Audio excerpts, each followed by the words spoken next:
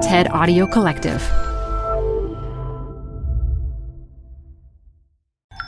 This TED Talk features law enforcement professional Tracie Keesee, recorded live at TED Salon Brightline Initiative 2018. Support comes from Zuckerman Spader.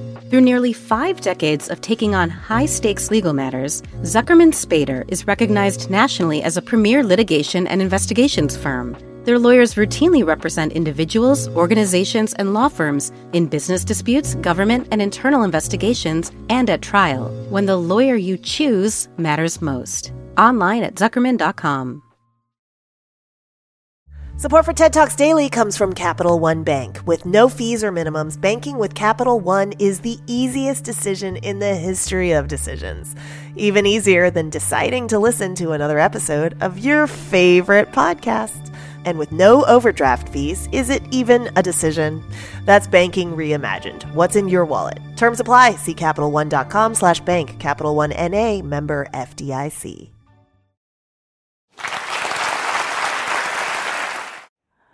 You know, my friends, I look at this photograph and I have to ask myself, I think I've seen this somewhere before.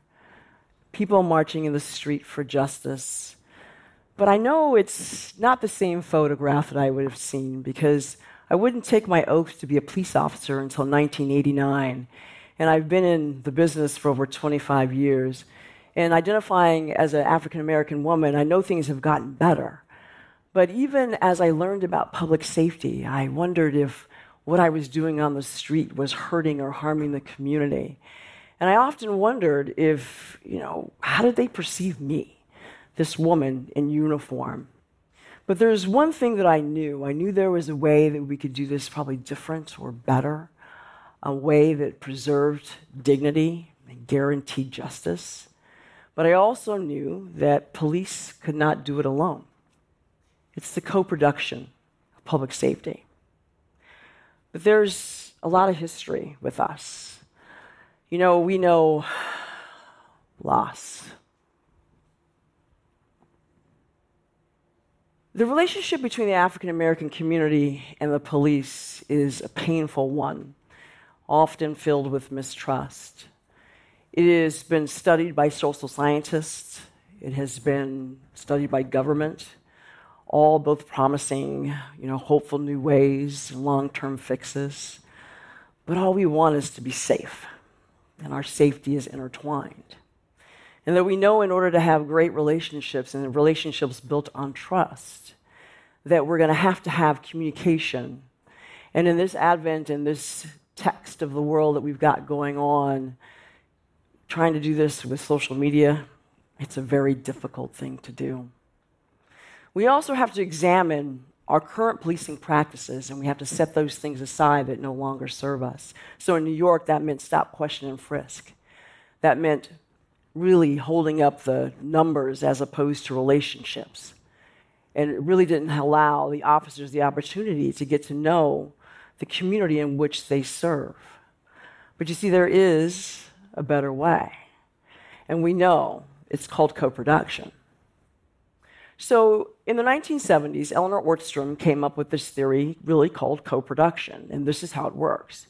You bring people into the space that come with separate expertise, and you also come with new ideas and lived experience, and you produce a new knowledge. And when you produce that new knowledge, and you apply this theory to public safety, you produce a new type of public safety. And so in New York, it feels like this. It is called building relationships, literally one block at a time. And it's build the block. So this is how it works. You go to buildtheblock.nyc, you put in your address, and up pops location, date, and time of your neighborhood meeting. The important part of this is that you got to go to the meeting. And once you go to that meeting, there, of course, will be NYPD, along with officers and other community members. What's important about bringing now the lived experience into this space to produce new knowledge is that we have to have a new way of delivering it. So the new way of delivering it is through what we call the neighborhood coordinating officers, or NCOs. And so also in this meeting are the NCOs what we call 911 response cars, sector cars, detectives, all of us working together to collaborate in this new way and to reduce crime. And what's interesting about this is that we know that it works. So, for example, in Washington Heights, at a community meeting, there was a bar up in Washington Heights, and the neighbors were complaining about outcry noises. So in their conversations with their NCO, they talked about sound barriers, different ways to sort of approach this. Is there a different way we can direct traffic? And of course, now they have relatively quieter bar nights. So another issue that always comes up in neighborhoods, speeding. How many of you in here have ever had a speeding ticket? Raise your hand. Oh, higher. Come on, there's more than that. It's New York, right? So those are other issues that are brought to the NCO. So speeding, what the NCOs do is they collaborate with the Department of Transportation. They look at issues such as speed bumps and signage and all types of things. And when we come together to create this different type of policing, it also feels different. The co-production of public safety also means that officers need to understand the history and the power of their uniforms. They're going to have to set aside old historical narratives that does not serve them well. And that means they have to learn about implicit bias. Implicit biases are shortcuts the brain makes without us really knowing it. They're stereotypes that often influence our decision making. And so you can imagine for police officers who have to make split-second decisions, can be a very detrimental decision-making point. That's why the NYPD, along with other departments throughout the United States, are training all of their officers in implicit bias. They have to understand that learning about their implicit biases, having good training tactics and de-escalation, and understanding how it impacts your decision-making makes us all safer. We also know how officers are treated inside the organization impact how they're going to behave with the community at large. This is critical, especially if you want to have a new way forward. And we know that we have to care for those folks that are on the front line, and they have to recognize their own trauma. And in order to do that, us as leaders have to lift them up and let them know that the narratives of being strong men and women, you can set those aside and it's okay to say you need help. And we do that by providing peer support, employees assistance, mental health services. We make sure all of those things are in place because without it, it's a critical component to the co-production of public safety. Equally as important is that we also have social issues that are often laid at the feet of law enforcement. So, for example, mental health and education. Historically, we've been pulled into those spaces where we have not necessarily provided public safety, but have enforced long historical legislative racial desegregation. We have to own our part in history, but we also have to have those folks at the table when we're talking about how do we move forward with co-production. But understanding this, we also have to understand that we need to have voices come to us in a different way.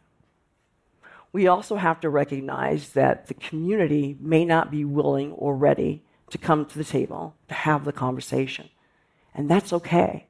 We have to be able to accept that.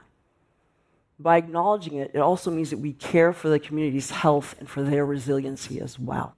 That's another key component. We also have to acknowledge that there are those folks that are in our community that are here, they do want to do us harm. We also have to recognize that we have community members who did not get the benefits of the long ago dream. We also have to acknowledge that we have put faith in a system that sometimes is broken, hoping that it would give us solutions for better.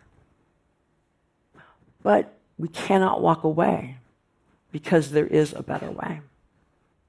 And we know this because the NYPD's neighborhood policing philosophy is grounded in the co-production of public safety.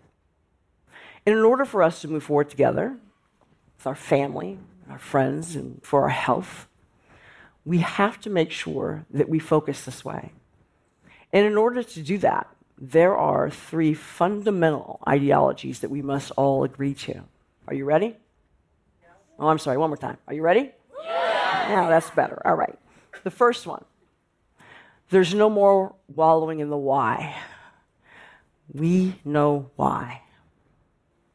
We must move forward together. There's no more us versus them. Number 2, we must embrace the lived experience and our histories, and we must make sure we never go back to a place where we cannot move forward. And number 3, we must also make sure that truth and telling facts is painful. But we also know that no action is no longer acceptable. And agree? Oh, I'm sorry, I can't hear you. Do you agree? Yes. All right. So we do know that there is a better way, and the better way is the co-production of public safety. Thank you.